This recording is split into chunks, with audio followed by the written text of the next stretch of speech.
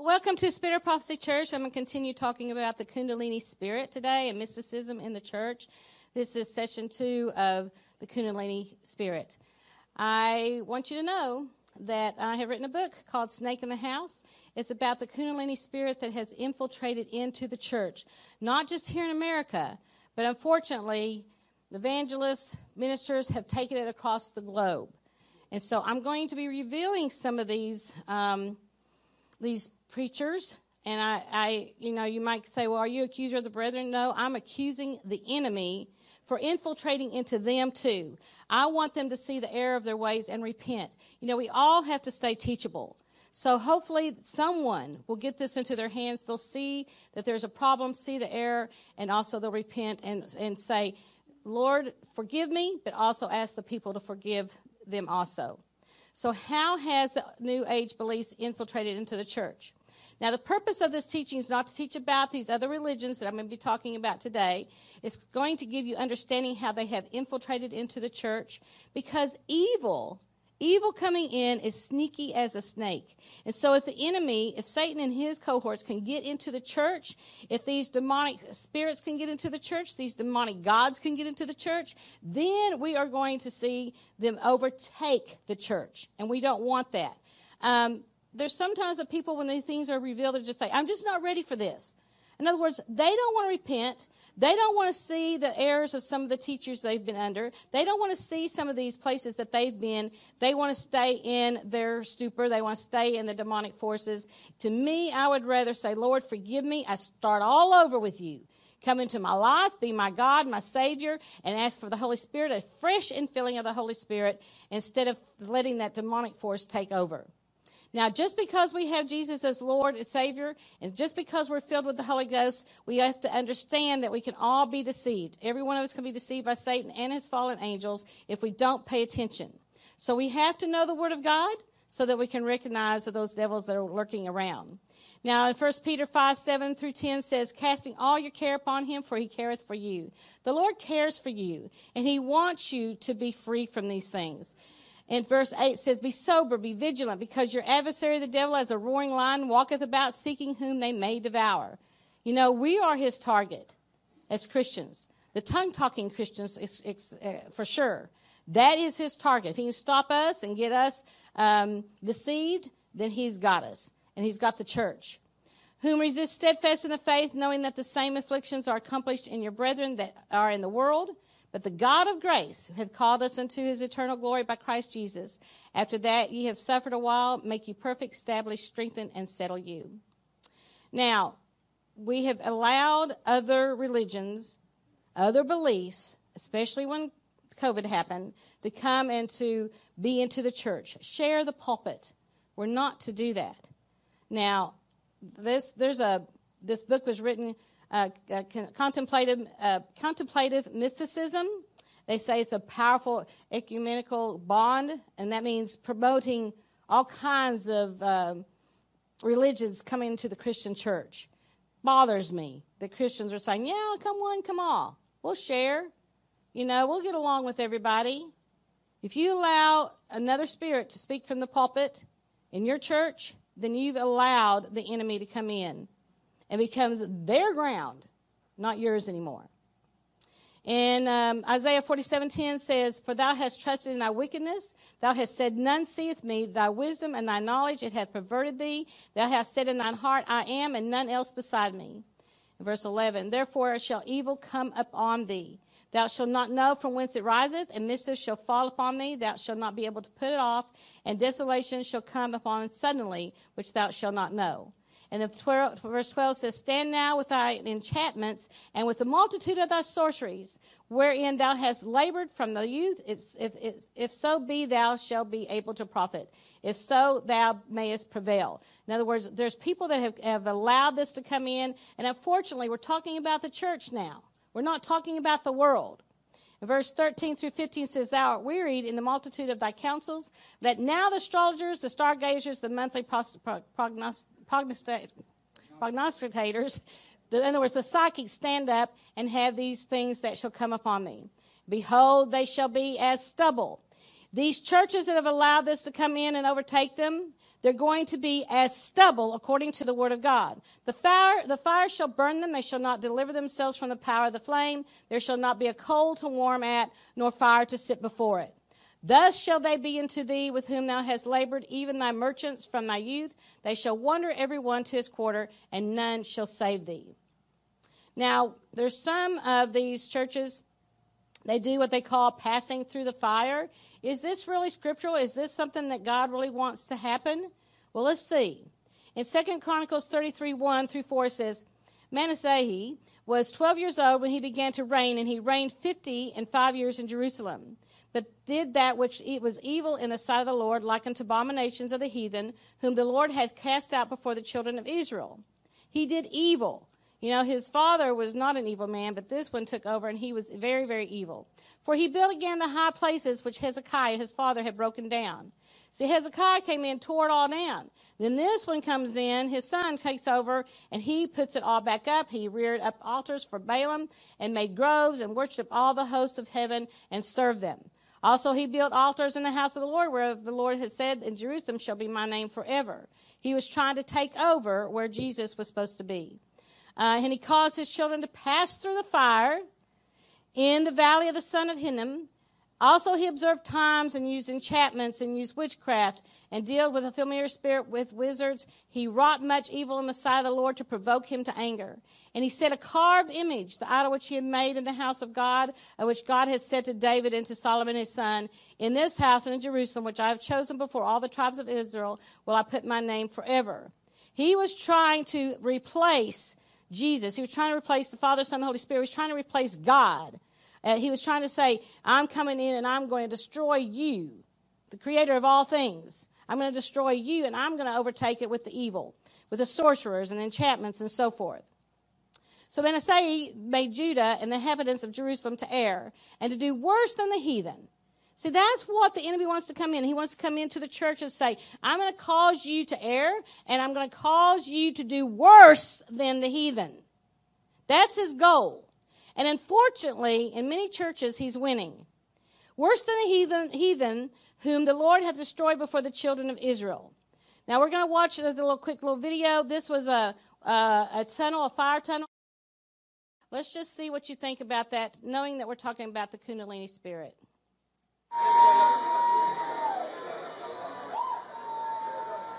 Turn it down a little bit.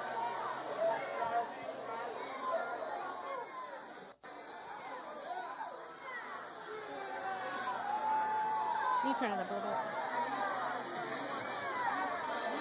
Do you see the Kundalini happening? As these people are laying hands on people as they're walking through this fire tunnel? Do it, Jesus. You know, the evil king did this. So we're going to allow this to come into our church, causing his sons, daughters to pass through the fire. It's not the fire of the Holy Spirit, I can tell you.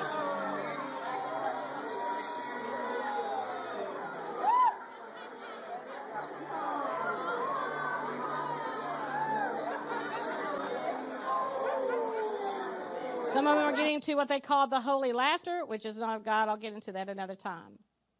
Now let's watch a Hindu fire throwing festival.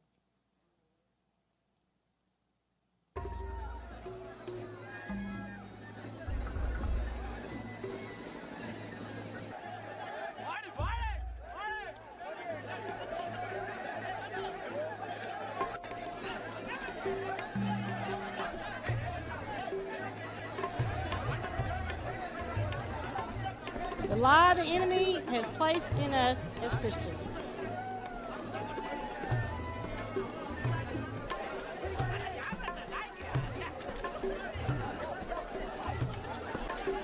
They're doing it. They're throwing torches. They're throwing fire. They're doing the same thing physically as we do what we call spiritually, allowing man to suddenly lay hands on others. In Deuteronomy 18:9-12 says, when thou art come into the land which the Lord God hath given thee, thou shalt not learn to do after the abominations of those nations. We're not to do what other nations, in other words, other evil spirits, other religions are doing. So they started this fire tunnel years ago. And it's just continued to increase and thinking it's all God, it's the Holy Spirit, and it's awesome. There shall not be found among you anyone that maketh his son or daughter to pass through the fire, or that useth divination, or an observer of times, or an enchanter, or a witch, or a charmer, or a consulter with familiar spirits, or a wizard, or necromancer. For all that do these things are what? An abomination unto the Lord. That's, in other words, that's the most horrible thing that you can do to God, is an abomination unto him. And because of these abominations, the Lord thy God doth drive him out before thee. Get your microphone. So all these things that are abomination to the Lord, because these abominations the Lord thy God hath drove them out from before thee. And then in 1 Timothy 5:22 says, lay hands suddenly on no man, neither be partaker of other men's sins. Keep thyself pure. You don't just let a bunch of people just lay hands on you either. And that's what they were doing. Yes, sir. Just wanted to note that when it says pass through the fire, that's not just waving them through some flame. That is putting them on the hands of Moloch, yes. There's cow double god, meanings. And burning them and cooking them. There's double meanings here. I'm trying to show what this is doing in the spirit. Because even like they were throwing the tortures, you know, those Hindus were throwing tortures at them. That's their religion. When they go through the fire, they're just doing an enactment. They're doing a prophetic act of the same thing. They're passing their children through the fire. And that's what the Baal worshippers did. That's what he's saying. Now, we're going to talk a little bit about Hinduism. And this is the main religion of India and others. Malaysia and things like that, which includes the worship of many gods and the belief that after you die, you return to life in a different form. They believe in reincarnation and that kind of thing. And there's millions of gods and goddesses. I don't know how they keep up. It's just ridiculous. There's 33 crore or 330 million, which is 10 million gods. And I'm sure that number has gone way up since I did this picture here before. So I'm just saying, the scriptures talk about the third of the angels fall. Just asking. Could that be the fallen angels? I think that's who they're worshiping. In Hinduism, religion where a multitude of gods and goddesses are worshipped, the supreme power rests with the Trinity. They call the Trinity. They have a Trinity. It's not our God. Brahma, Vishnu, and Shiva, they're worshipped in various incarnations. We took this picture when we went to Malaysia several years ago. And the Trimurti, which is the Hindu Trinity.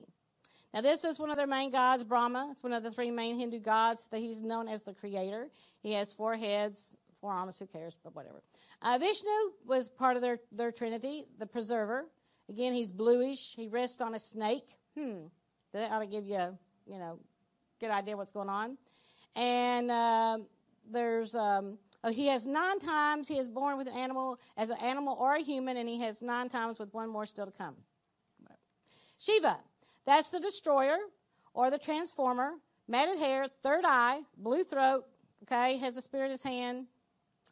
And then this is one of their main gods that they worship, and also another elephant. We'll talk about him later too. But I want you to remember this picture because at the end of this talk today, you will have more clear understanding why I wanted you to know about this. Indras, it's the leader of the devas or gods and the Lord of heaven in the Hindu religion. He's the god of rain and thunderstorms. He uses a lightning bolt and rides on a white elephant, and his home is situated in Mount Meru in the heaven. So remember that.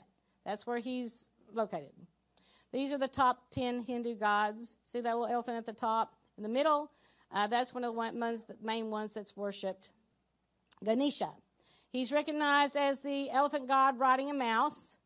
Isn't he cute? Don't you want to have that in your home? Don't you want to go on Amazon and say you want that little trinket? No, you don't. If you have any of these Hindu gods, because they're real colorful and they're pretty and, they're like little trinkets, or if you've gone to India, if you've gone to Malaysia, you've gone to these places and brought back these type of things, these Hindu gods, because you wanted to bring back something from the country, you need to break it and burn it right now.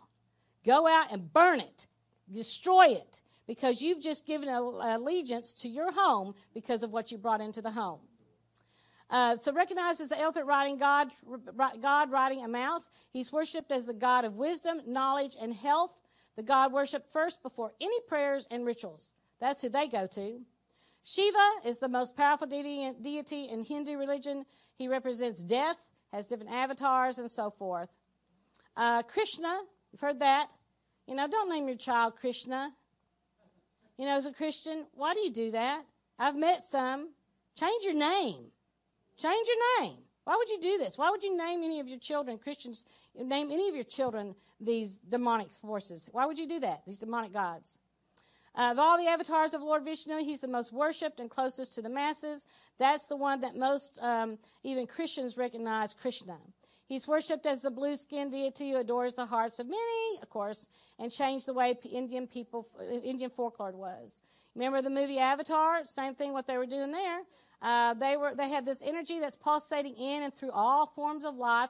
Very New Age, very mystical. They worshipped Mother Earth, right? Healing was an act of the community called upon the divine. Everyone needs to be trained in attunement to the spirit in nature. Very, very, we have these mystics out there, and even people that are calling themselves Christian mystics, teaching this to the body of Christ. It's time to stop. It's time for us to wake up and realize the error of our ways and the error that we've brought into the church. And I say, if you're in that type of thing, get out and repent now, in Jesus' name. Let your eyes be open to the spirit of truth. The truth will make you free. The truth will make you want to do the right thing.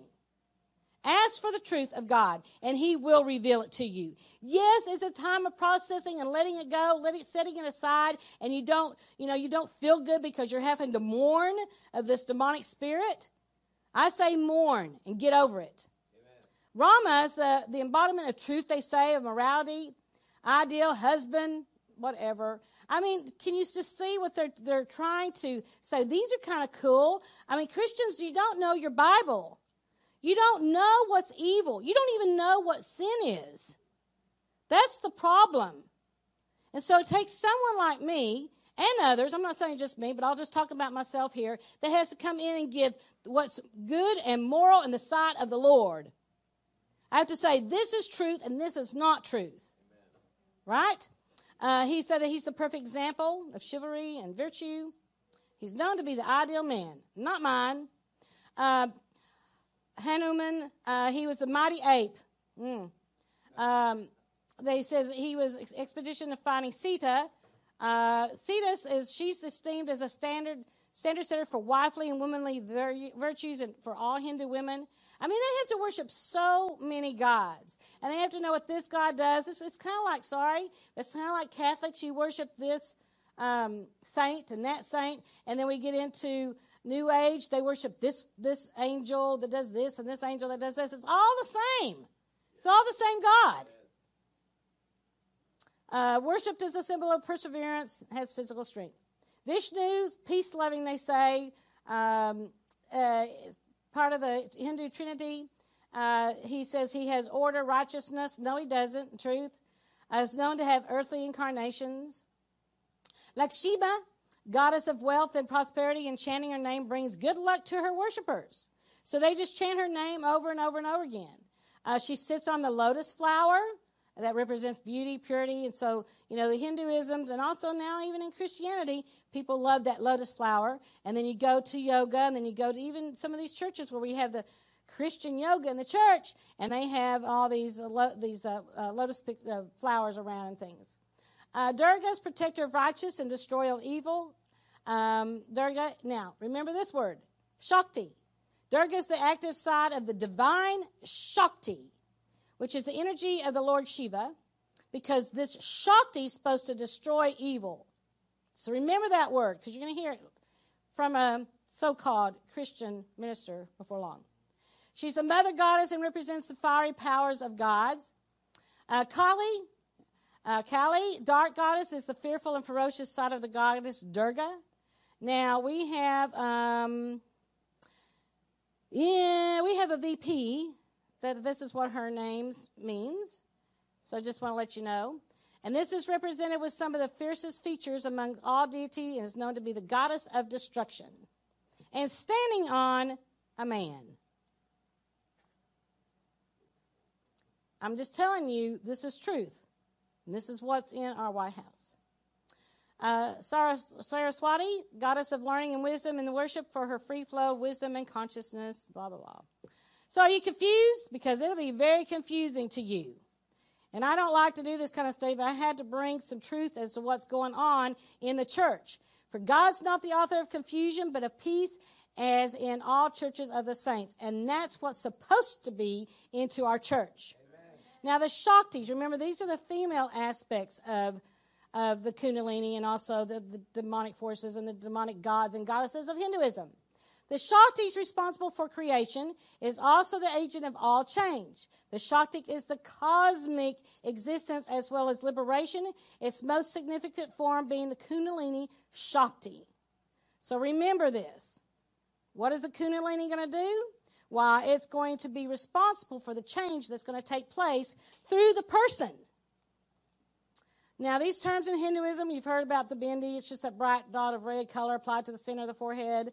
Sometimes it's jewelry that people wear. Now, the area between the eyebrows is where they put this bindi. It's placed, it's said to be the sixth chakra, because see, what they want to do is they want to open up all the chakras in you so that Kundalini can overtake you. That's the goal. The seat of the concealed wisdom, that's why they put it here right in the middle of the forehead or the third eye. The bindi is said to retain energy and strength, concentration. It's also said to protect against demons or bad luck, and all it does is open it up. The bindi also represents the third eye. Bindi is created means to worship one's intellect. It's used by both men and women. They say it's to use to ensure your thoughts, your speech, your actions, your habits. Also, ultimately, they want to get you to where it takes over so that you can be ultimately change your character and you'll be pure. And what the devil wants to do is suffocate you and kill you and put you into the fiery pit. That's what he wants. If they say it's supposed to help to make noble decisions in life and so forth. They do this for meditation. It's the spot between the eyebrows is where one focuses his or her sight, so that helps their concentration, they say. And most images of Buddha or Hindu divinities in meditative pose with their eyes nearly closed shows the gaze focused between the eyebrows. So if you'll notice even some of these Hindu gods and goddesses that we had like little trinkets, a lot of times their eyes are half closed. They're trying to open up the chakra. What they're doing is they're putting this kumkum or the sandalwood paste is applied between the eyebrows. They say it's for respect of the inner guru. It's the guru's seat. In other words, it's the third eye. It's going to try to open up for overtake you. There is a chakra, the center of spiritual energy with human body, called here the Agnya. The chakra meaning command center. Have you received the Guru's command to go higher in the spiritual practice to the seventh and final chakra, which leads to self-realization? No. We're not going to do this, but that's what their goal is. That's what Hinduism is. That's what Buddhism is. And you see now even more and more Hollywood people, they're sitting in the lotus position. They're also meditating, right? And they're holding their fingers together, and they're trying to show that this is the way to have peace. This is the way to get closer to God, and so forth. When it's all it is, it's overtaking them, and they want it to overtake you. The flame seen at the top there is seen as the eyebrows, called the Guru Jyoti. Now they do this, they chant the Om, right? Om. That's supposed to open up the pineal gland, right? It says it vibrates and it starts to slither like a snake, which is what the Kundalini is. Now in Matthew 6, 7, and 8 says, but when you pray, use not vain repetitions as the heathen do, for they think that they shall be heard for the much speaking. Be not ye therefore like unto them, for your Father knoweth what things ye have need of before you ask him. You know, you've heard the story, some of you, but I'll tell it again because it's very fitting. I like to go to water aerobics, and I would go to the sauna afterwards to go in there, and men and women can go into the sauna, where the gym I go to. And when I walked in this one particular day, this guy was sitting in the lotus position, with his fingers together, and he was chanting. As soon as I sat down in there, by the way, he started chanting, Om, with his eyes, almost closed. Om. And I thought, I don't be in here with this. And I started to get up and walk out. And I just went, nah, I'm running him out. So I started,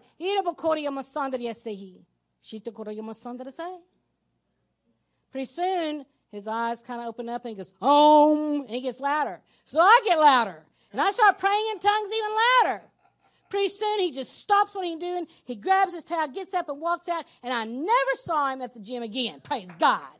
I thought, I'm going to run this devil right out of here. This is my place. I'm going to sit in here and sweat. Now, the Kundalini spirit. This is like a snake that's wrapped around the spine. And Acts 16:16 says, and it came to pass, as we went to prayer, a certain damsel possessed with the spirit of divination met us, which brought her masters much gain by soothsaying. Now, according to the Dake's Bible, the spirit of divination is from the Greek word pythias, which means python. So it's a spirit of python. What do pythons do? They choke the breath out of you. And that's what the Kundalini wants to do. It wants to slither like a snake, wants to go up the spine, and as you open up the chakras, eventually they say you'll become a god, right? That's what they want you saying, trying to say, you'll become a god. No, you'll die. You will die because it'll choke the life right out of you. You'll go crazy. Now, it all has to do with yoga, and so we've had yoga come in to America.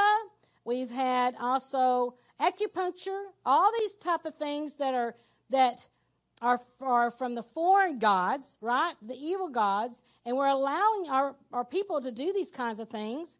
Well, it took a pain away. I don't care. Repent. Ask the Lord to heal you. Amen.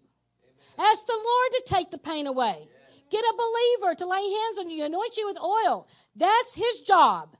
Amen. Not praying to some other deity out there. Not asking them to open up, the chakras or open up and come in and take over you and try to suffocate you and bring demonic spirits into your life. No, that's not what we're supposed to do. Now, the yoga, it's the chakra is called the third eye. It's the center that's connected with the sacred syllable Om. Other activations of the center, the candidate overcomes the ego, they say, or the sense of the individual. And they say it's the last hurdle that you get to when you can open that third eye, and then you'll be on the path of spirituality. So even as Christians, I said this last time, make sure that you're watching the words that you say. Because even if you say they're very spiritual, be careful. I could know what you mean, but at the same time, we have to watch what we're saying. Why don't you say, they're a mighty believer in Jesus Christ. Wow, that's such a great Christian. She loves the Lord. Why don't we say that? I'm very spiritual. That could be mysticism. That could be New Age. Or they had great spirituality. Be careful. Now, there's no such thing as Christian yoga. Yoga trains the mind to empty itself.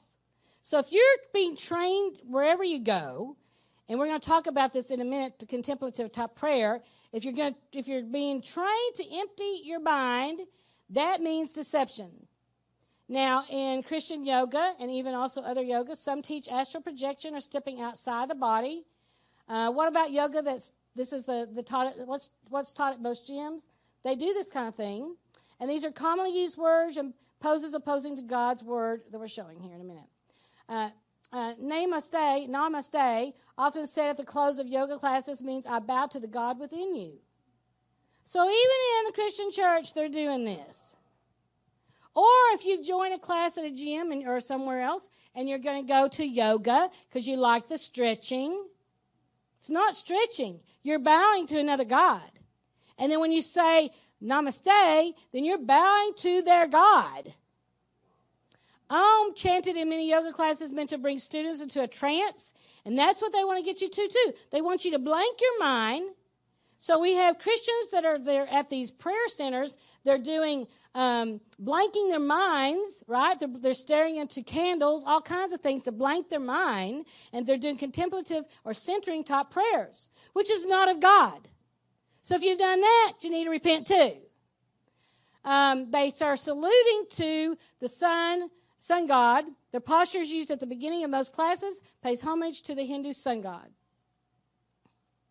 Here's some of the sun salutations to the sun god.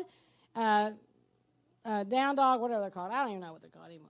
But anyway, these are some of the poses that they do. They're just stretching. No, they're not. These are actual poses that they do to salute homage to their sun god. The Hindu sun god is Surya. So the Lord is telling you, don't be deceived, children. Don't be deceived, my daughters and my sons, in the name of Jesus. Don't be deceived. Open up your mind and see the truth. I cancel the demonic forces right now. They're trying to say, oh, that's nothing. I'm just stretching. I say, in the name of Jesus, you stop right now and have your eyes open and see the truth. I command that dumb, deaf spirit, in the name of Jesus, to get out of them right now. I command that slumber spirit to get out of them right now so they'll have the spirit of truth come to them. Repent from your ways. Repent from these things that you have done. Yoga is not connected to Christianity. Acupuncture is not connected to Christianity. All these kinds of things that you're doing are worshiping and giving homage and bowing to another God. Today is your day to repent. Today is your day to start over with the Lord. Say, Lord, I repent from my evil, wicked ways. And fall on your face and say, Lord, forgive me today. Forgive me, I did not know. But now I know. And I'll not go back serving another God. In Ephesians 5:18, 19 through 20, 21 says, and be not drunk with wine wherein excess, but be filled with the Spirit, speaking to yourselves in psalms and hymns of spiritual songs, singing and making melody in your heart to the Lord, giving thanks always for all things unto God and the Father in the name of the Lord Jesus Christ. And then submit yourselves one to another in the fear of God. Do you have the reverent fear of the Lord? Because if you have the reverent fear of the Lord, you should be crying right now and say, Lord, forgive me. I did not know. Don't try to stay in it because you just want to follow some minister out there that you like how they do things. Or I felt the presence of God. No, you didn't. You felt the presence of the seductive spirit that came in and seduced you. Amen. That's what you felt. 1 Corinthians 15, 33 and 34 says, be not deceived. Evil communication corrupt good manners. Awake to righteousness. And that's what I'm saying. Awake up. Righteousness needs to come in and sin not. For some have not the knowledge of God, and I speak this to your shame. I know this is a grieving process. I understand. And I have kicked that devil out of so many people. That's a demonic, fallen angel is really what it is. It's a very evil, seductive spirit. Same thing with the Shekinah. That's an evil spirit. That's a fallen angel that wants to come in and seduce you. I know that this information has caused some of you to take a look at deception and realize that you were deceived. And that's my goal. That's my heart. I want the church to realize the deception that's out there that's coming in. Amen. It's time to ask forgiveness. It's time to be delivered and set free. And the Lord will heal your heart and your mind. It's better to know the truth and walk in obedience with God. Now, what I encourage you to do right now is write down all the ministries you've been involved with, or New Apostolic Reformation, Dominion Now, Kingdom Now, Lying Signs and Wonders, or any person you had laid hands on you that were involved with these things.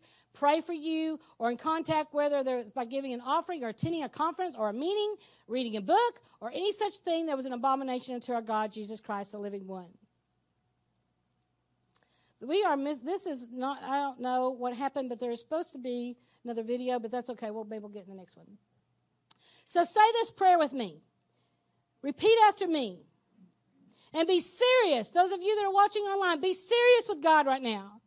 Say, Lord, if she's speaking any kind of truth, I'm going to do this. I'm going to do this because I want to be free. I want to know the truth. Do you want the truth? This is what is wrong with the Christian church right now. I thought everybody would want truth. And I found out, no. Truth hurts. There really is a truth to that. Truth hurts. But once you get healed of that truth, when that truth comes in, wow, you're a new person, you're a new creation in Christ. You can see things clearly, and that's what he wants.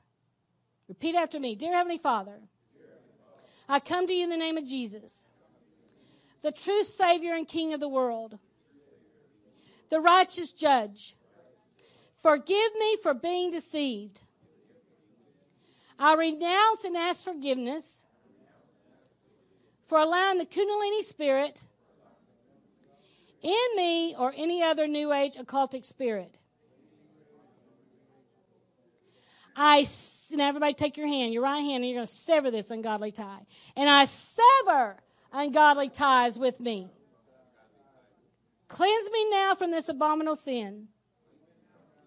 Open up my eyes, Lord. Open my ears so that I have spiritual understanding to discern good and evil.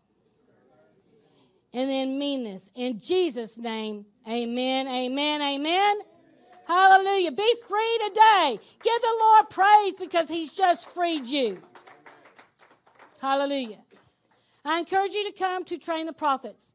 This is going to be April the 21st to the 24th right here at our church in Plano, Texas. Sign up. Because if you're supposed to be a prophet, you need to know how to speak righteousness. You need to know how to teach righteousness. It's not about just prophesying. Matter of fact, if you're just prophesying, your ministry will be short-lived. It will be short-lived. You need to know how to be a minister. And then there's those of you who are watching and say, well, I'm not called to be a prophet, but I want to minister. You're supposed to come to this. Now, it's April the 21st to the 24th. Go to traintheprophets.com and sign up, or Prophecy Club and sign up. Also, if you go to Train the Prophets, start watching the teachings that are there. See if there's a calling on your life to be a prophet. If you're supposed to be a prophet, come to this. If you're supposed to be a minister, come to this. And by the way, we're all supposed to be ministers preaching some kind of gospel to the body of Christ and also out there in the world right now. So come and be trained. Come and be equipped. That's what the Lord wants you to do. And that's April the 21st. That's the first day. That's registration. There's also a sign up to make your own anointing oil that day. And then stand and speak that night. Then the actual training starts on the 22nd. But we'll ask you to be here on the 21st. There's different things you can learn at the Train the Prophets, how to lead someone to the Lord, how to pray for others to receive the baptism of the Holy Spirit, what your strengths, what your weaknesses are, how to prophesy accurately, how to minister accurately, how to give the word of knowledge accurately, how to get anointing for healing, how to do deliverance, how to teach a message from the prophet, also how to take an offering, how to hear from the Lord, how to anoint that transfer for dreams and visions will be imparted into you. Now, that's just some of the things that we'll do. And for the church here, if you have not signed up, you need to sign up. There's a special price for you guys. If you are here at the church, see Sharonda for the details and sign up quickly. And for those of the church, if you've not signed up and you want to be part of that making your own anointing oil, you need to sign up very quickly too. Also become a ministry member. You can find that by clicking on the link below and fill that out. Also, if you like this, click on like and then share and subscribe. And again, you can give by clicking on the link below. If you have a question, contact at spiritprophecychurch.com and we'll answer your questions. God bless you. Well, welcome to Spirit of Prophecy Church. So happy that you joined us this morning. It's a beautiful day in Plano. If you're ever in our area, please come. Please come and join us for our church. We have services at 9:30 and 10:30. Also, Bible studies on Friday nights at 6:30 to 8 p.m. But I must say, for Bible study will be canceled till April the 1st. We aren't going to be able to meet until then. So I guess April Fool's Day, we get to start back up the Bible study. And that's on Friday, April the 1st at 6:30. So I encourage you to join us online, but also to come and be a part of the Bible study. And then our church service really does start at 9:30 a.m. Please make sure that you start watching us at 9:30. Because if you don't, you miss a lot of great teachings. I just talked on the Kundalini Spirit this morning at 9:30. I'll be doing also the main service to continue to talk on the Kundalini Spirit. All right, so a couple of announcements. Next Saturday for you, church, make sure that you set your clocks an hour ahead. We're going to spring forward because that's the daylight savings time so that you're not late for church. All right? We're still going to have a 9:30 service, so make sure you set your clocks forward because you will miss it. Also, we're going to have Passover. We're already signing up for Passover for April the 15th. And I think Scarlett, my helper here, let me see which one you have. Okay. So this gold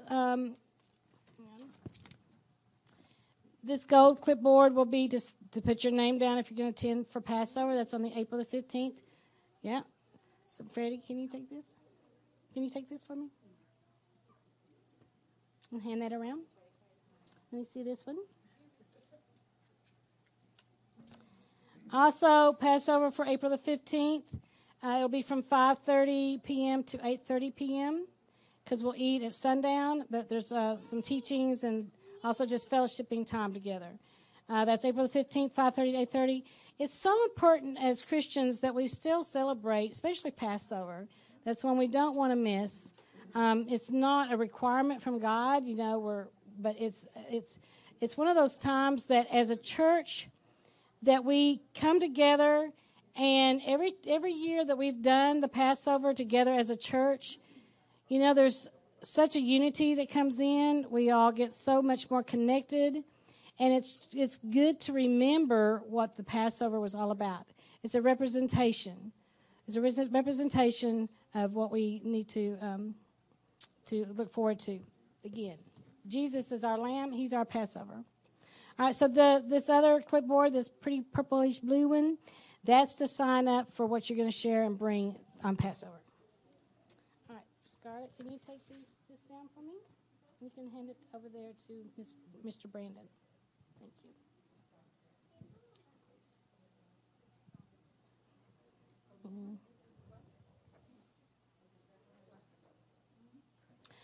Just also want to encourage you to come to Train the Prophets. That's April the 21st. That's when we register, and also have the oil making class, anointing oil making class. And also Pastor Stan will be speaking that evening. And then the schooling starts on April the 22nd to the 24th. So if you're a minister or if you have a prophetic call on your life, I encourage you to come to that. All right, Scarlett, you can take that down there now. Thank you. All right, go ahead and let's stand. Let's get our prayer service going our church service going this morning. Let's raise our hands and bow our heads. Dear Heavenly Father, we love you so much. Lord, I ask in the name of Jesus that everything be done decently and in order. Lord, we ask for those that cannot be with us today or those that are watching online, if there's anyone that is needing you if they've lost a loved one, we ask that the Holy Spirit come to comfort them. Lord, if any of them watching or anyone here has sickness in their body, we ask that you heal them right now. Touch them. Touch them right where they are. Lord, you're the divine healer. You're our great physician. You're the one that can touch us and heal us. And we just take authority over that evil spirit, the spirit of infirmity, and command it to get out of everyone that is suffering right now in Jesus' name. Lord, those that need provision, financial provision, you're the God that has created all things. Everything belongs to you. You know what every person of your children, what they have need of. And we ask that you give them that provision. Lord, we desire right now, we call forth that we're going to be the head and not the tail anymore in Jesus' name. We're going to be bold and we're not going to be weak anymore in Jesus' name. We are going to be examples and testimonies for you in the name of Jesus in the workplace. Lord, I ask that you continue to give provision to your children. Give them raises. Also, Lord, I ask in the name of Jesus that you give them favor wherever they may go. And let them see the hand of the Lord upon them. And Lord, bless this service today. Bless it. Lord, let us have ears to hear what the Spirit of the Lord is saying today. And we give you all the praise and honor and glory, and we thank you for it in Jesus' name. Amen. You may be seated. Offering. Microphone. All right. How's everybody doing this morning? Praise God. Hallelujah. Hallelujah. All right. We got some live people in here. Amen. All right. So I just wanted to come up here, have the privilege before you all, to talk about the heart and to talk about the heart, especially in giving, right? So the importance of the heart, you have to have a specific position whenever you're giving. Amen. Let's talk a little bit about King Saul real quick. King Saul was anointed by God as the first king over Israel, right? And there was a time in his life where God gave him so much favor, and he said, okay, those people, the Amalekites, I want you to go and conquer them. However, when you go, slay every single man, woman, child, everything under the sun over there, right? Even the cattle. What did he do? That's right. He saved, right? So he went there. He took the king. He said, all right, I took the king captive, slayed everybody like you said, God, but for the cattle, I'm going to give this cattle to my people, to my troops that helped me win this victory, amen? And what happened was he took that cattle, the best of the cattle, and he sacrificed it unto the Lord. And that is the exact time that he lost favor with God. Very interesting. And let's fast forward the time with King David, the man after God's heart. King David, there was something that King David did against God. He sinned in God's eyes, right? And there was an opportunity for him. He said, God, my heart, I'm sorry. I'm asking you for forgiveness. And so God gave him 3 things that he could choose from. Each one was a different severity.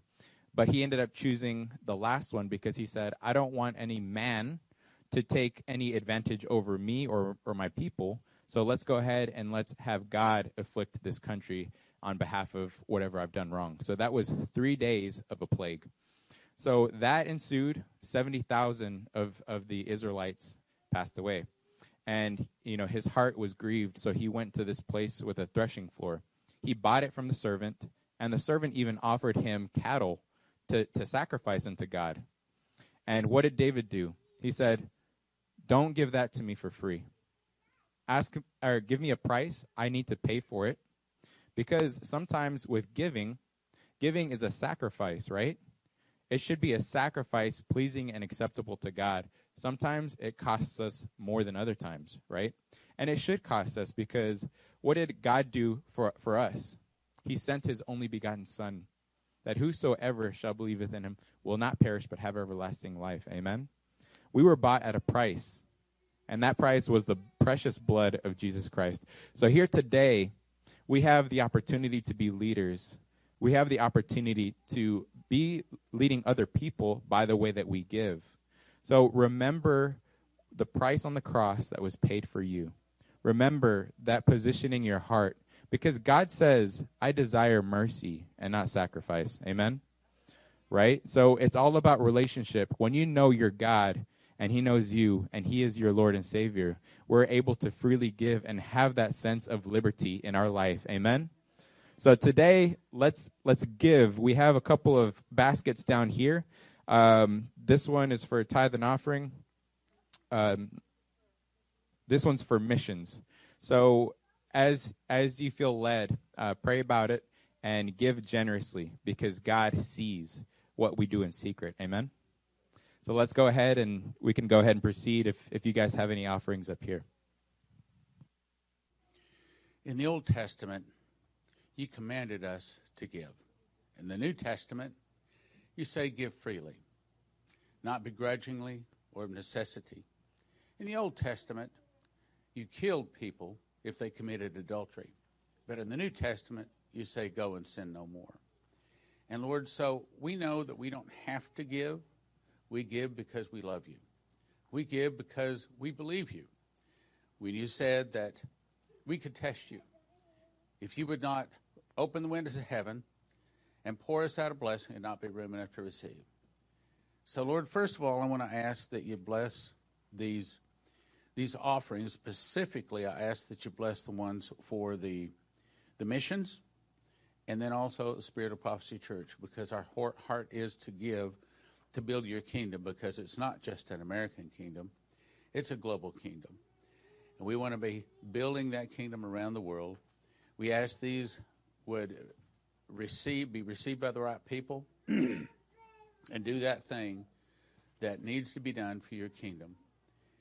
In Jesus' name, amen. Which, by the way, you can give online too. Heavenly Father, we want to say thank you for today. Today is a day of newness. Today is new, and we are pleased to be living for today. We are pleased also to be one body in our Lord Jesus Christ, and we also are thank you for everything that you have given us, and may we also give freely back unto you with a grateful heart. And I just pray, Father God, that you would bless all of these offerings and position our heart to receive more from you. We thank you, God. We love you. In Jesus' name we pray. Amen.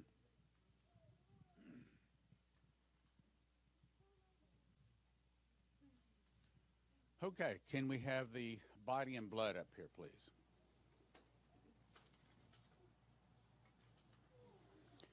So first, here's what I'm going to do. I'm just going to bless this, and then I'll talk about it after as we hand it out. So, Lord, this is grape juice and unleavened bread, and it's in a fancy, modern way to distribute it. But we know that this represents your body and your blood, and we ask you to bless it and receive it in Jesus' name, amen. So as they distribute that, each year on the Day of Atonement, and only on the Day of Atonement, the high priest was commanded to take a goat and they cut the throat of that goat, and they caught the blood in a golden bowl, and they took that golden bowl into the Holy of Holies. Once, and only once a year, was the priest allowed to enter into the Holy of Holies, where the Ark of the Covenant was, which is a golden covered chair, the throne of God. And it was such a big deal that they put bells. The Bible did not, or God did not tell them to do this, but they put bells all around the bottom of his garment so that as he walked, it would make noise and they could hear that he was still moving.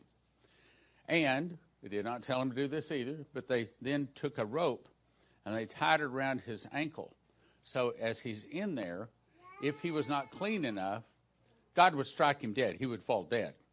And that way they could pull the rope out and not have to go in and get him out. That's how big a deal it is. Leviticus 16:14 says that he was to take this golden bowl and dip his finger in it and sprinkle it before the mercy seat eastward.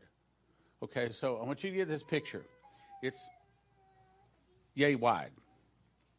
He was to sprinkle it on the one side, specifically the eastward side, 7 times. So he sprinkles this blood on there. Every year this happens. And this was to wash the sins of a nation away.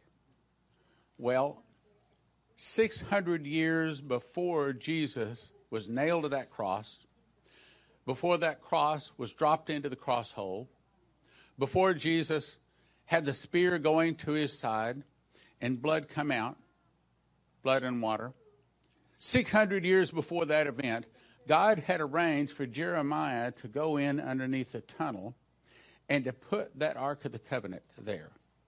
According to Ron White, that cavern was then filled with stones. He said, now why he filled it with stones, I do not know. Well, my guess is, just in case it began to cave in, it would protect the ark.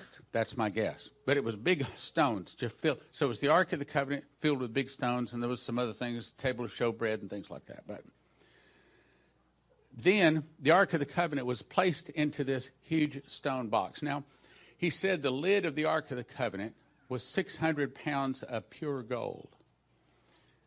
Took 2 angels to lift it off. He said, I couldn't even come close to lifting this off. Inside of that lid, there was the temple. There was the box, stone box, containing the 10 Commandments. He said that's all he found, just the 10 Commandments. He did not find the Aaron's rod. He did not find any manna in there. Anything. All the thing he found was just 10 Commandments. So he says the angel lifted it off. Now, when he found it, he said what was interesting is this whole thing that probably stood in the ballpark of like 6, I'm just guessing, 6 foot tall, in a giant stone box. But when Jesus was crucified, God had arranged that Ark of the Covenant to be under that cross specifically, not an inch off, specifically in the right place. The cross hole in the right place. The cross in the right place. The sword going exactly in the right place so that when that blood came out, it ran down and it dripped. The Bible says that the rocks were rent because there was an earthquake during that time. And he said that blood went right down that crack, right through that solid rock, and then it came down. He said when it was in the chamber, he said it looked up, and he said, I saw this brown stuff. I don't know what it was. He said, then I looked and I saw it was dripping on top of the stone box. He said, I could see that the lid of the stone box had been cracked exactly where that blood was dripping. This is all just accident, right? Or the finger of God. So what that tells us is that God planned this 600 years before, right? Wrong.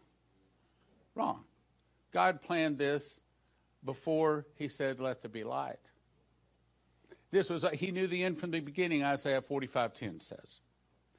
He already knew exactly where the blood would come, where it would hit the ground, where it would go down through the crack, where it would go down through the crack on the Ark of the Covenant. So it would land on the mercy seat westward. Because on the east side is the blood of goats. On the west side, it's the blood of the Messiah.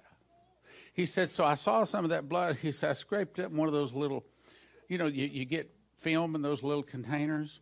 He said, I scraped it up in the container, took it to, I believe he said Galbraith Laboratories. He said they put it in a saline solution and swirled it for 24 hours to let it reconstitute. Then he said, tell me what it is. Well, you tell us. He said, no, you tell me what it is. And they said, well, we saw this is blood, it's human blood, but it's still alive. The somatids are still alive. 2,000-year-old blood is still alive because he has the keys of hell and death. No one took his life. He laid it down, he took it up. God arranged for that sword, that blood, that crack, the crack in the stone box to fall in the mercy seat westward, exactly and perfectly so that we could be here this day to receive it. That's what this is. This is the most powerful thing in human existence. This is the thing, this is the door. Jesus said, I am the door. No man comes to the Father but by me. I am the way, the truth, and the life. There's no other man, there's no other name under heaven whereby man may be saved. He is the mediator. There is one mediator between God and man, and that is the man, Christ Jesus. That's what this is. This is the blood, or representative, that washes our sins away, that heals us. And that's what we're about to do today. So as we peel this, Lord, we ask you to forgive our sins. Forgive our sins. As we take this, we ask you to wash us clean. And they all ate. Then we open up the grape juice representing the blood of Jesus. And Lord Jesus, we receive this as your blood. In Jesus' name, amen.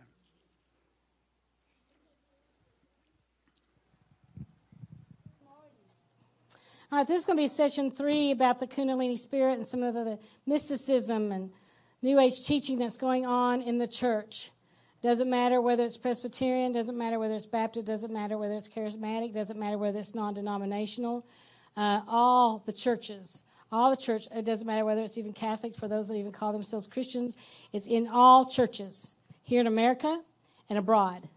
And unfortunately, even abroad, many of the ministers have taken it across the globe, this Kundalini spirit. Also the Shekinah glory spirit, which is not of God. So I'm going to talk today about the Kundalini and some of the other things associated with Kundalini that's happening in the mysticism that's been brought into the church. So we'll start off first with what's contemplative prayer or contemplative prayer. You can pronounce it both ways. I looked it up, so I know that it can be. But contemplative type prayer, what is that? Because there also are prayer centers that are teaching people as they go in to blank out their mind, or centering prayer, which is what contemplative prayer is all about. Contemplative prayer guide, there says, choose a sacred word or sacred breath as a focus. And this is in the Christians. This is what the Christians are doing. Just choose a sacred word or a sacred breath as a focus. What about the Om? Right? That's not a Christian. Sit in silence, comfortably, eyes closed, settle briefly, and silently introduce the sacred word. In other words, I want you to blank your mind, then think of only one word. And sometimes people's sacred word might be money. When engaged with your thoughts, return ever so gently to the sacred word.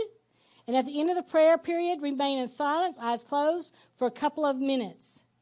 So what they're trying to get you to do is to visualize, which is a New Age term, which is also what they do is Hinduism, Buddhism, all the things of the occultic type religions. That's what they're trying to get you to do, and they're not getting you to really to pray. I mean, to seek God and seek his face, to have that intimate time with the Lord. An idle mind is the devil's workshop, right? We've heard this. Romans 12:2 says, and be not conformed to this world, but be ye transformed by the renewing of your mind, that ye may prove what is good and acceptable and perfect will of God.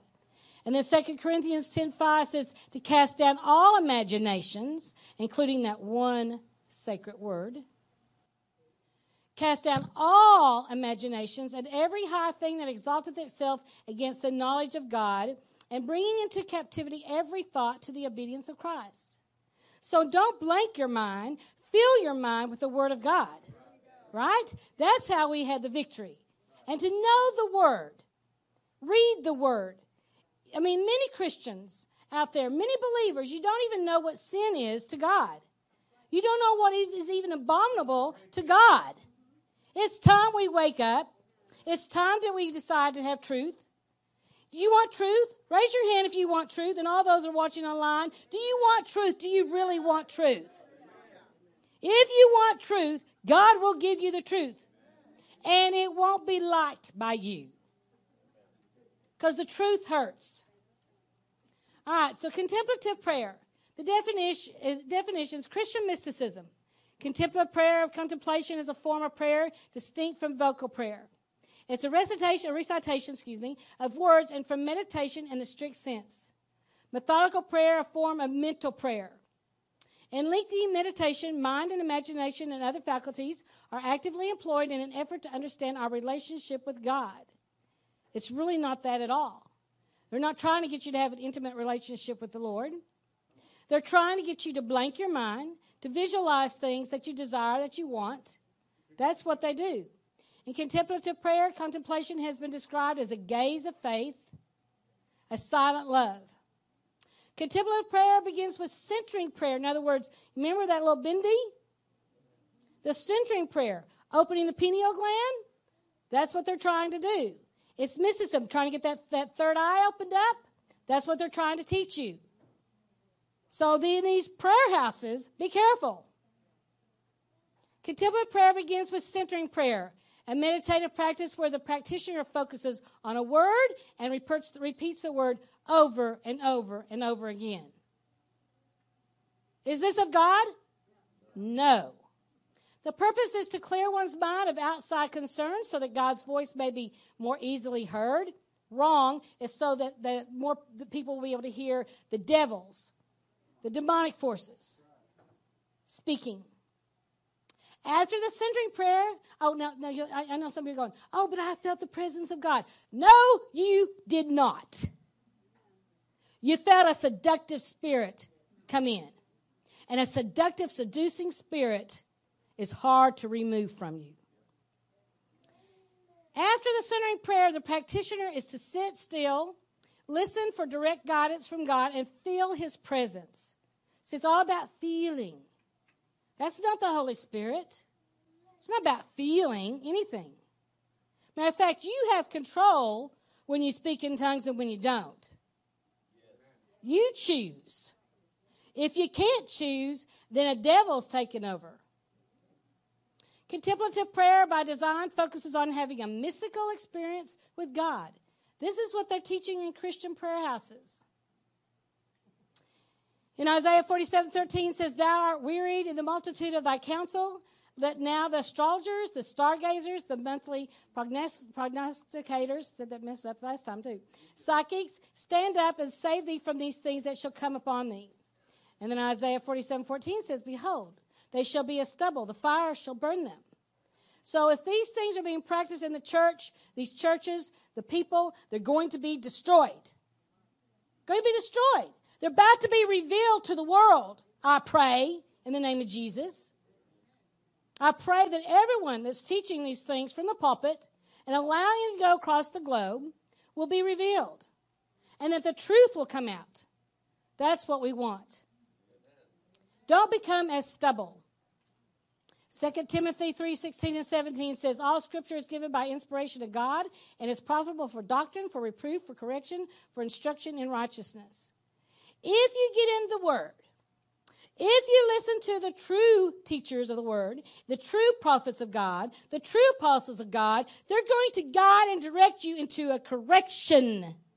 They're going to guide and direct you to reproof and instruction to know what's righteousness.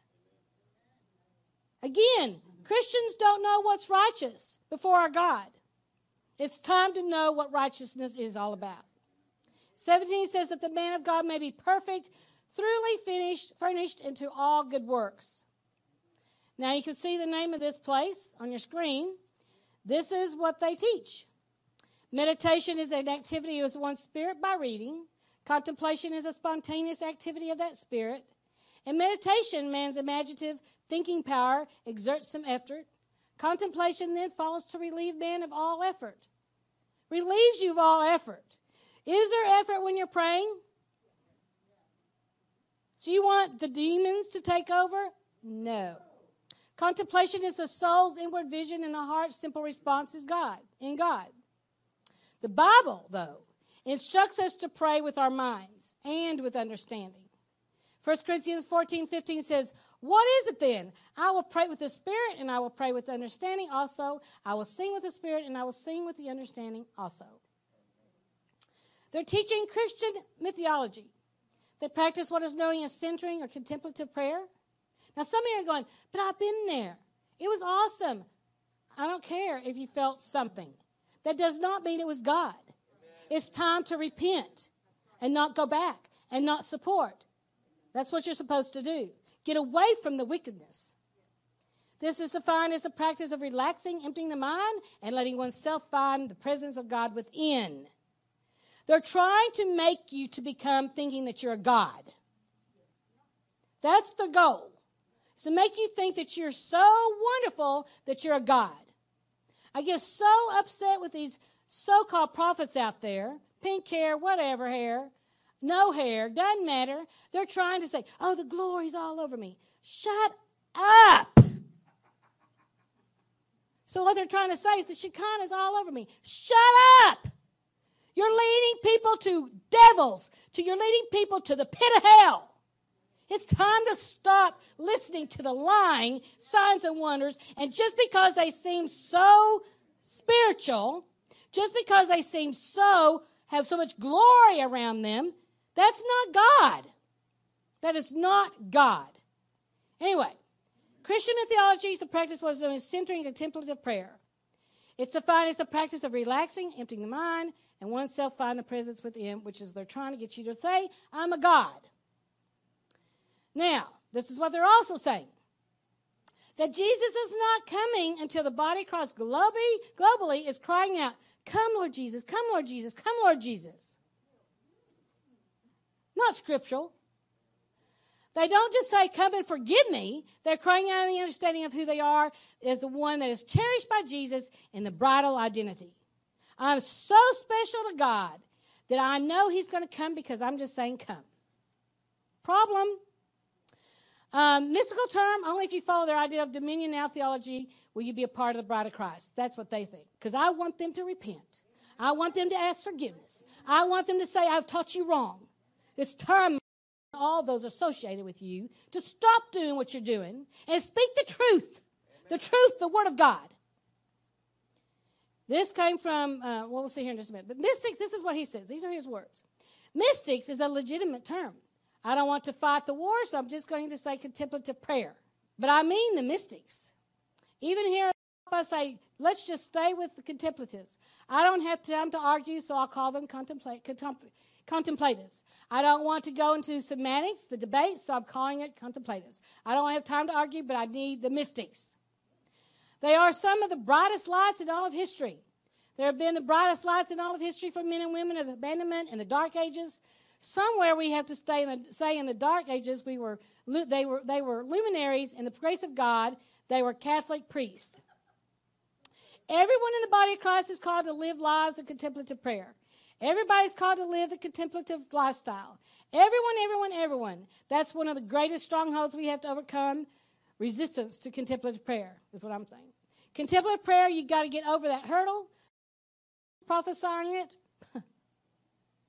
Hurdle 1, we got to understand it's for everybody. Everybody's called to fullness, contemplative prayer. We're all going to go into this thing. That's their desire. And they have many, and the so-called prophets, that have followed around them. So sorry, I'm stepping on people's toes. No, I'm not. I want you to get free. I want you to be free. Don't attack me. Receive the truth. We're going to watch this video. Oh, the Lord is so good. Just when the awakening broke out, we were made to come here. You were made to come here. Well, not on the Wednesday. We all came because it was our Sabbath, and we were all excited. So we came to see what was going on, and I've never seen anything like this before or even heard about it, and I didn't know that the Lord could work like this. So you never did this kind of thing before? No. Had you ever seen it before? No. You've never seen this kind of manifestation of the Holy Spirit? That's not the Holy Spirit. That's Kundalini. No, you never had. No. Oh, yeah. And then... Because you haven't stopped shaking since you've been on the platform. Before the platform. She was sitting over there shaking for the last 2 hours. Yeah. So this is all... Last 2 hours. The last 2 months, this is brand new to you, what the Lord is doing. Should have stayed So there. did I, by the way. I grew up in a Methodist. So did I. By the way, at the International House of Prayer, there's a room where they are perpetually praying 24 hours a day. Again, eschatology involved. Now, you've been mentioning, Dr. MacArthur, the Kundalini part of Hinduism. Andrew Strom happens to be a charismatic, and he put together a very concerned expose on what's going on. This is clip number 6 about Kundalini. Now, this all began with Rodney Howard-Browne imparting a new anointing into a bunch of leaders, and they spread it around the world. Hear the In fact, new it spread anointing? like wildfire. Kundalini. How do we know that Rodney Howard-Browne had a pure anointing?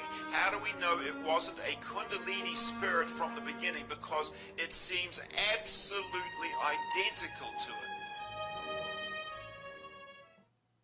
Now, one of the very clearest signs of a Kundalini awakening has always been these kriyas. You see this woman involved in the New Age movement. She's walking along exhibiting these kriyas happening, involuntary jerking motions.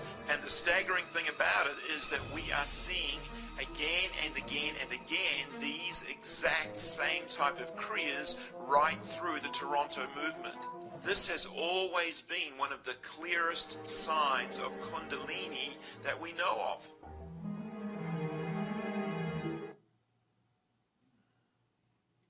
Are you getting woken up yet? Everybody say, I love you, Leslie. So I love the truth, right?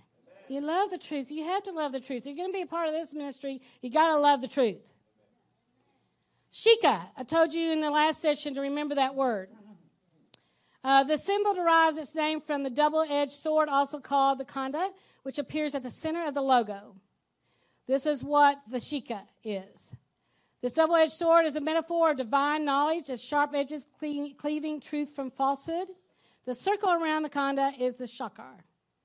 Okay, so they want to open up the shakas, okay? Shika comes from the Indian word, which means hilltop. A known word which means peak of the mountain or the tip of the flame of a candle or the high pony worn by the Hindu priest. In Sanskrit word means peta.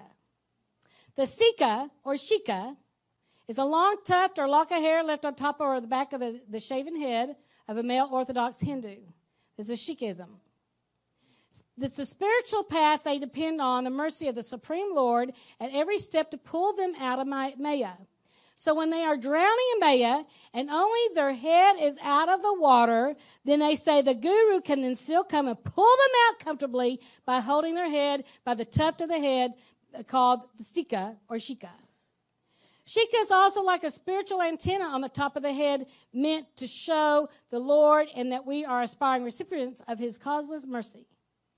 So you're going to hear some of these well-known ministers and they're going to call on Shika or Sika. Eyes being woken up yet? I pray that they are. Remember, Azrael is the angel of death. Though traditionally all Hindus were required to wear a Sika, today it is mainly among the celibate monks, so that the angel Azrael is able to pull them out up to heaven on the last day. Azrael may be portrayed as residing in the third heaven, and one of his forms has 4 faces, 4,000 wings, and his whole body consists of eyes and tongues, and the number of which corresponds to the number of people inhabiting the earth. They say he will be the last to die, recording and erasing constantly in a large book the names of men at birth and death. He will receive the souls in the grave. Surrounds the grieving and dying, this Azrael angel, the spirit of death, false angel of light, what it is, comfort and help with transition, and acknowledge as the angel of death. Support those that support people through grief process. That's who they're calling on. Azrael's loving guides us towards schooling and internships that help and heal. Archangel Azrael passes on messages from loved ones. Lie. They say that it passes on loved ones, especially via dreams or mediums, and his energy is supportive in a gentle and comforting way. Understand, we're not to do necromancy. We're not to speak to the dead. Right? And by the way, your loved ones that have passed away are not angels. They weren't angels here on earth, and they certainly aren't there either. They're not coming to watch over you. Azrael, remember the cat from Smurfs? Let's talk about, some of you have heard this name, Lakeland Revival. Also from the Toronto outpouring and things like this. This is where a lot of this started. This is evil. Don't follow his ministry. They say he had repented a while back. I've checked a video just not too long ago, less than a year ago.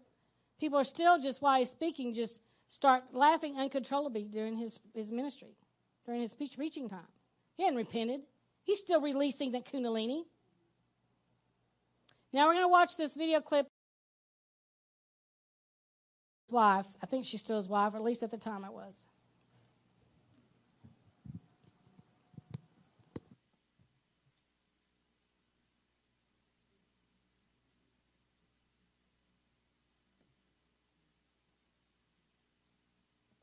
And I'm going to have my wife Jessa share a dream that she had. And I'm going to tell you what God's been speaking to me about. And I believe it's the key that's going to release the greatest miracle anointing for the church.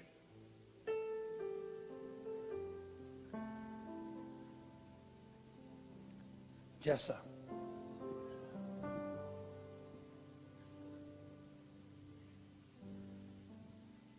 So a couple of nights ago, I had a dream where Oral Roberts was speaking to Todd. I didn't understand what they're saying, but I remember they were talking. And then he looked over and he saw me and he stopped. And he ran over to me and he put his hands over my eyes and he said, "What do you see?" And so I looked and I didn't see anything at first. And then all of a sudden I saw this elephant racing across my eye. And Oral Roberts said, Remember Hinduism? His hands over my eyes and said, The "What elephant? do you see?" And I said, I didn't see anything at first, and then all of a sudden I saw this elephant racing across my eyes, and it was dancing, it was going crazy, it was just, it had this big smile, and it was just going crazy, and I said, "It's a wild elephant. I see a wild elephant." And then I said, what's with the elephant? He said, "Exactly, what is it with the elephant?" And then I looked again, and in that vision, what was highlighted was the trunk of the elephant. I said, "It's the elephant nose." And he said, "Yes." And I said, "It's discernment." Remember the long nose of that elephant? And then he says, "Do you see the lion?" And I closed my eyes again, and then I saw the lion. And the lion, it was just a golden lion, and I woke up. And when I woke up, literally I woke up in the middle of the night and I just felt like the Lord was highlighting things to me about the dream. And in the dream, I thought it was pretty ironic that Oral Roberts put his hands, he covered my eyes and said, "What do you see?" And I thought that was interesting because he's covering my eyes. What do you see? And I felt like the Lord was saying that even more so now, for the church today, we need to walk by faith and not by sight. What do you see? You know, I didn't see anything at first until I really looked and I pressed in, you know, and I saw the wild elephant. And so when the elephant came running in, and I said, what is it with it? So it's almost like, what's with walking by faith? How do you walk by faith and not by sight? By discerning the times and the seasons, just like the sons of Ishkar. Discerning, that's what gives you hope when you're walking through a hard time and you're, you know, walk by faith when everything around you looks dark and dim, is discerning the times and seasons by getting a hope from God. Getting a hope from God. Hear the snake sound? To be able to see, to discern the times and the seasons that's ahead of you. And the thing about the elephant, it wasn't just an ordinary elephant. It was a wild elephant. A wild elephant. It was radical, radical, radical, radical, radical.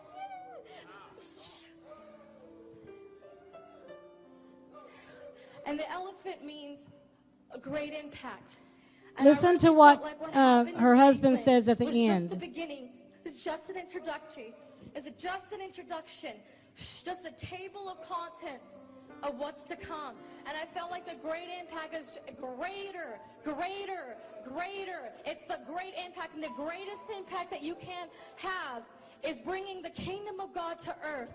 It's an encounter of Jesus Christ to every single person. That's the greatest impact we can have. The great impact is the great revival. It's the great harvest. Whew, and it's going to be wild, wild. It's going to be much greater than it was before. Much greater. And the next thing, the last thing about the dream is once we as a church pray for revival and seek revival, that it becomes a lifestyle, just like I was saying, a lifestyle, not just something we contend for, we want, but a lifestyle that we live in a culture of revival. Then boldness is released upon the church. And that was the lion. When he said, do you see the lion? Because we need the wild elephant first before we can get the lion. And then that's where the boldness of the church is released. Oh. Did you see her pull her head? Shika. My wife's got some wildfire. Shika. She also pulled her hair. That. Not of the Lord. No.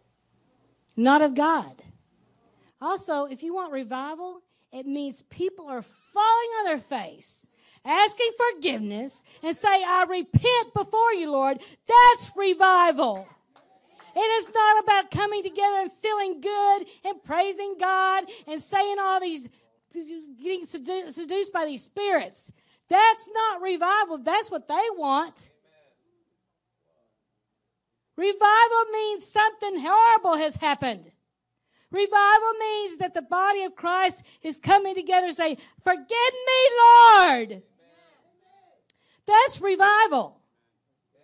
We used to go and speak, like crusades and conferences and every city we'd go to across the nation. Inevitably, someone would come up and say, such and so prophet came here and says, revival begins here. And after about the fifth time, I was like, well, I guess the bombs land here first then. That's what revival is. Am I telling the truth here, church? That's what's revival. Not a feel-good, look at the lying signs and wonders type of revival. December the 18th, 2009, 1 week before Christmas, he says that his wife had a conversation with such and such. I'm just going to not read the names out loud. It was really necromancy. The dream contained her husband and these others with an elephant and a golden lion. She conveyed that she had a dream where he's talking to her husband. And she says this wasn't an ordinary elephant. There's her head thrashes back and forth. Right? That's Kundalini happening. Do not think that that is the Holy Spirit coming upon you. Because that's a Kundalini. It's time now to realize, I've been thinking this is the Holy Spirit, and it's time now to repent and say, get out of me! Get out of me, you Kundalini evil spirit. I'll not let you take over me anymore. I want the true infilling of the baptism of the Holy Spirit. They talk about what happened in Lakeland, etc. But it was people walking around, barking like dogs, being pulled around by the wives pulling their husbands around by a tie. Let me tell you something.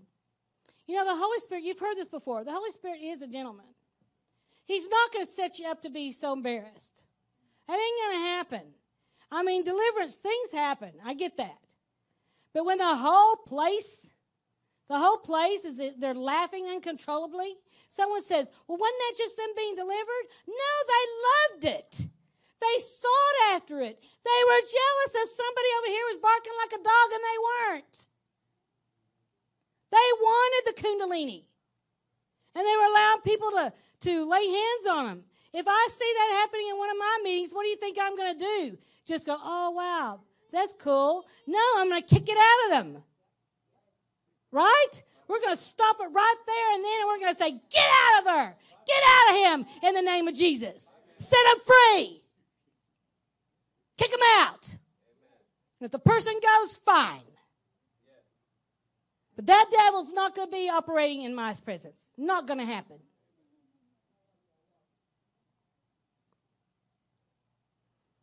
Now, what does the lion signify? She says we need to live in a lifestyle of revival. Again, they want the seductive type spirit. Causes boldness, as she says, which represents the lion. But you've got to have the wild elephant first. That's why their heads are shaking back and forth. I don't know how she didn't have whiplash. You remember you could hear it? She hissed like a snake. Now, this came from comments about from this video. They said, people, think about it. If God gave her that dream and his spirit was leading her to share with the congregation, why on earth would all-wise God then try to break her neck while she delivers it? The Holy Ghost does not try to give you brain damage. This other person says, if someone says that whatever that twitch she had is God, they're right. The God of this earth, at present, the prince of the power of the air, Satan. That's probably why she kept making this sound. Because he's the prince of the air, Satan is. There's also a snake. People that fall for this, I feel sorry for. When a person is hissing as they speak, it's a pretty big sign that it's not of God. Just saying. Here was the Hinduism gods right here, Indra, but also that other one, I don't know if I put it on here, but the Ganesha, the long trunk, which everybody goes to that Ganesha first for prayer, right? And they also, this Durga was the one that the line is on. He also at the end, did you hear him call out, Sika? Yeah, I'm not making this up. She pulls it up like this. Represents the fire from the top of the head, calls an angel Ezra. The Sika allows God to pull one from heaven or from his material world, Amaya. And Maya meant wisdom and extraordinary power. See, that's what they're seeking. They're seeking these demonic powers. And they are very strong powers. And they mimic God's power. And people can even seem to have been healed. Satan will heal them just because he can, because he has power, just to get the person to follow him.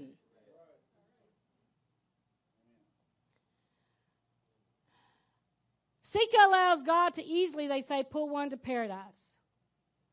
Sika is in Diwali. Diwali is the festival of lights, the row of lamps. This happens, in India, other places. It's lighting the small clay lamps filled with oil to signify the triumph of good over evil, which is not true. Also, you remember the movie Tangled? Was it Tangled? Yeah? Yep. Right? Where they let the lamps go, the festival lights. So she was trying to come back to find her way or her true love or something like that. Huh? Trying to find her parents because they left her. That's all. I mean, we have, children watch things. We as Christians, as wise parents, need to say. I mean, it's one thing to have creativity going on in the mind, but it's another thing if you don't explain to them, that's not exactly the truth there, child. That's very demonic. I know you're enjoying the movie. Watch it with them. Tell them this is not a God right here. Explain to them, right? I mean, if you say, we can never watch it. We're not going to ever watch it. We're not going to do this. We're not going to do that. Guess what when they get out of the house? Or they're going to go to somebody else's house. Guess what they're going to do? It's better to watch it with you and you explain to them. This happened about a year ago because he was kicked out for a while. And actually he went with, for what I've been heard, he went with this other guy. Read what I have on the screen. He went with, apparently for a while, this initials JC, and it's not Jesus Christ, by the way, which is this other guy. He's so evil, teaches mysticism in the church. So they ganged up. They were doing things for a while. But he's coming back, this guy, to returning to ministry. But it says, this person says this is not good because approximately 1 year after a team of evangelist leaders declared him not qualified for leadership due to credible allegations of ungodly, immoral behavior, including predatory sexual activity. Yeah. Then we have, Catholics. I've met some Catholics that really do truly love Jesus as their Lord. They really do. But they still they're still following after these pagan practices. So it's time to stop, don't you think? Like the light candles during Mass, the vigil lights, praying for something in particular or for someone. The votive candles indicate that someone is praying about something particular, either for themselves or on behalf of someone else. The word votive can also refer to a promise to pray for someone. Jesus is the one that heals, right? He's the true deliverer. He's the true God. And that's who we should call upon. That's who has the ultimate power. Spiritism is forbidden. In Deuteronomy 18:9-12 says, when thou art come into the land which the Lord thy God giveth thee, thou shalt not learn to do after the abominations of those nations, which is what we've brought here to our nation. There shall not be found among you any one that maketh his sons or daughters to pass through the fire, or useth divination, or observer of times, or enchanter, or a witch. We already saw that what passing through the fire, not a god. A charmer, or a consulter with familiar spirits, or a wizard, or necromancer, not a god. For all that do these things are an abomination unto the Lord. And because of these abominations, the Lord thy God hath thrown them out from before thee. Now you have to remember, they're going to say that this Kundalini awakening, it feels like a cool or even a warm breeze across the palms of the hands or the soles of the feet. Mimics the Holy Spirit in so many ways. In Deuteronomy 31:6 says, be strong and have good courage. Fear not, nor be afraid of them. For the Lord thy God, it is that doth go with thee. He will not fail thee nor forsake thee. Should you repent today, which I suggest you do, he'll not leave you. He'll not forsake you. Psalms 27:14 says, wait on the Lord, be of good courage, and he shall strengthen thine heart. Wait, I say, on the Lord. 31:24 says, be of good courage, and he shall strengthen your heart, all ye that hope in the Lord. 28:1 says, the wicked flee when no man pursueth, but the righteous are what? We are the ones that are bold as a lion. Ephesians 3:12 says, in whom we have boldness and access with confidence by the faith of him. Remember, when they're truly operating with the Lord, the gifts of calling of gods are without repentance. Could it be that some of these that I'm showing you started off correct? Yes. They can come back. I wouldn't let them back, but apparently God will let them come back because they have gifts and they have callings. But I want them to come back and repent and tell the nation and tell the other nations what they've done.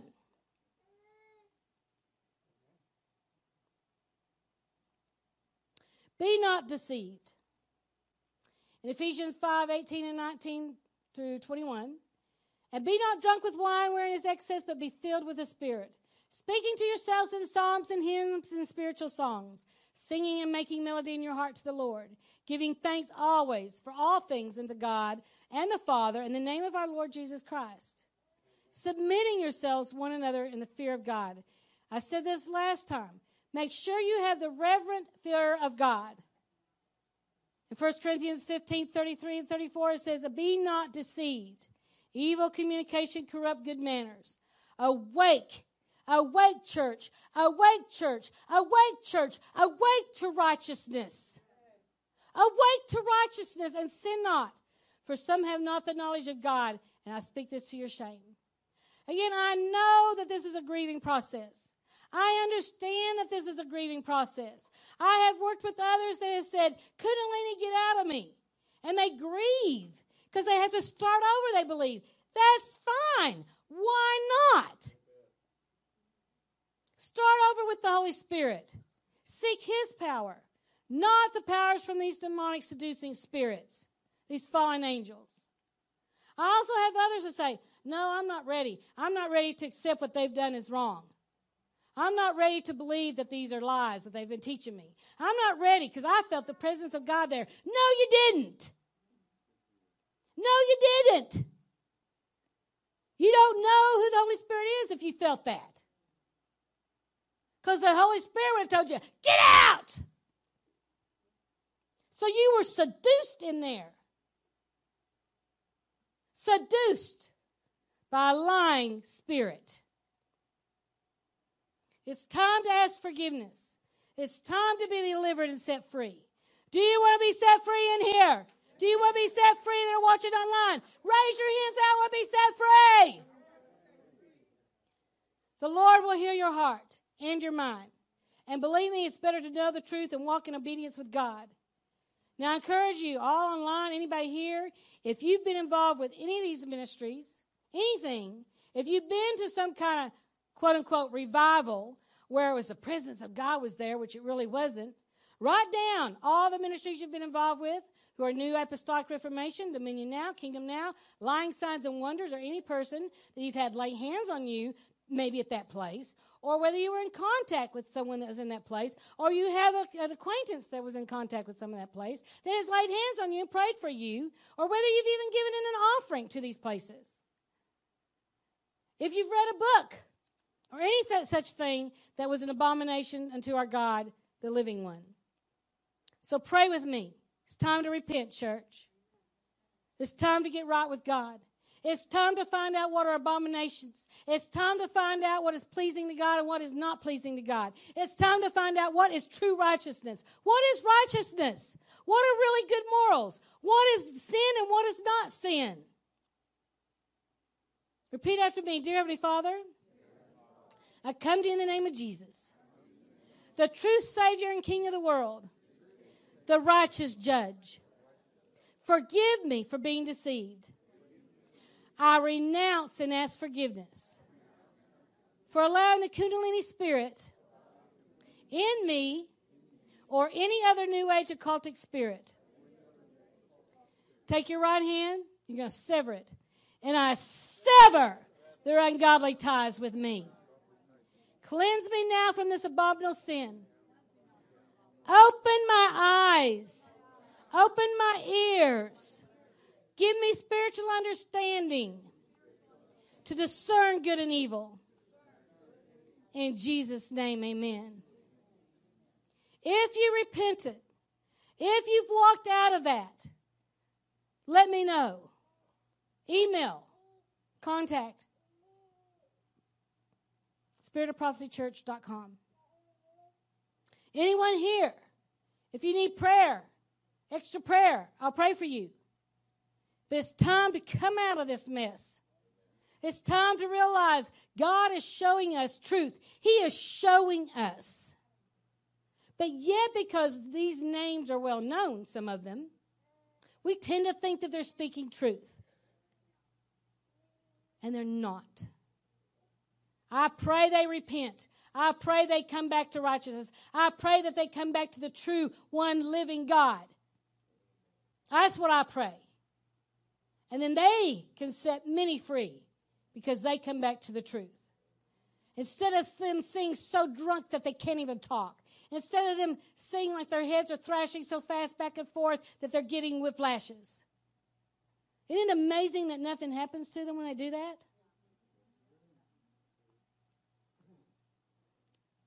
If you're to be a minister, if you want to know how to speak with a boldness, if you want to know how to put a message together, if you have a prophetic calling on your life, and I'm not talking about just prophesying, because like I said earlier, if you have a ministry and you call yourself a prophet and all you do is prophesy, it is a short-lived ministry. God wants you to be equipped to be able to lay hands on the sick, see them recover. He wants you to be equipped to put a message together. He wants you to be equipped to know what the Word of God says. He wants you to be equipped to know what the dreams and visions when they're from God and when they're not from God. That's what He wants. So I encourage you to sign up for Train the Prophets. There's a conference coming. April the 21st is when registration is, and when we make our anointing oil. That's when we're going to do that. Then Stan will speak that night on April 21st. Then the actual conference starts the morning of the 22nd. Come. It's time that you sign up and quit sitting on the fence whether you should pay and come. You know that you're supposed to come and to be trained and equipped. You know that you're supposed to sacrifice maybe your work schedule. You know that you're supposed to come.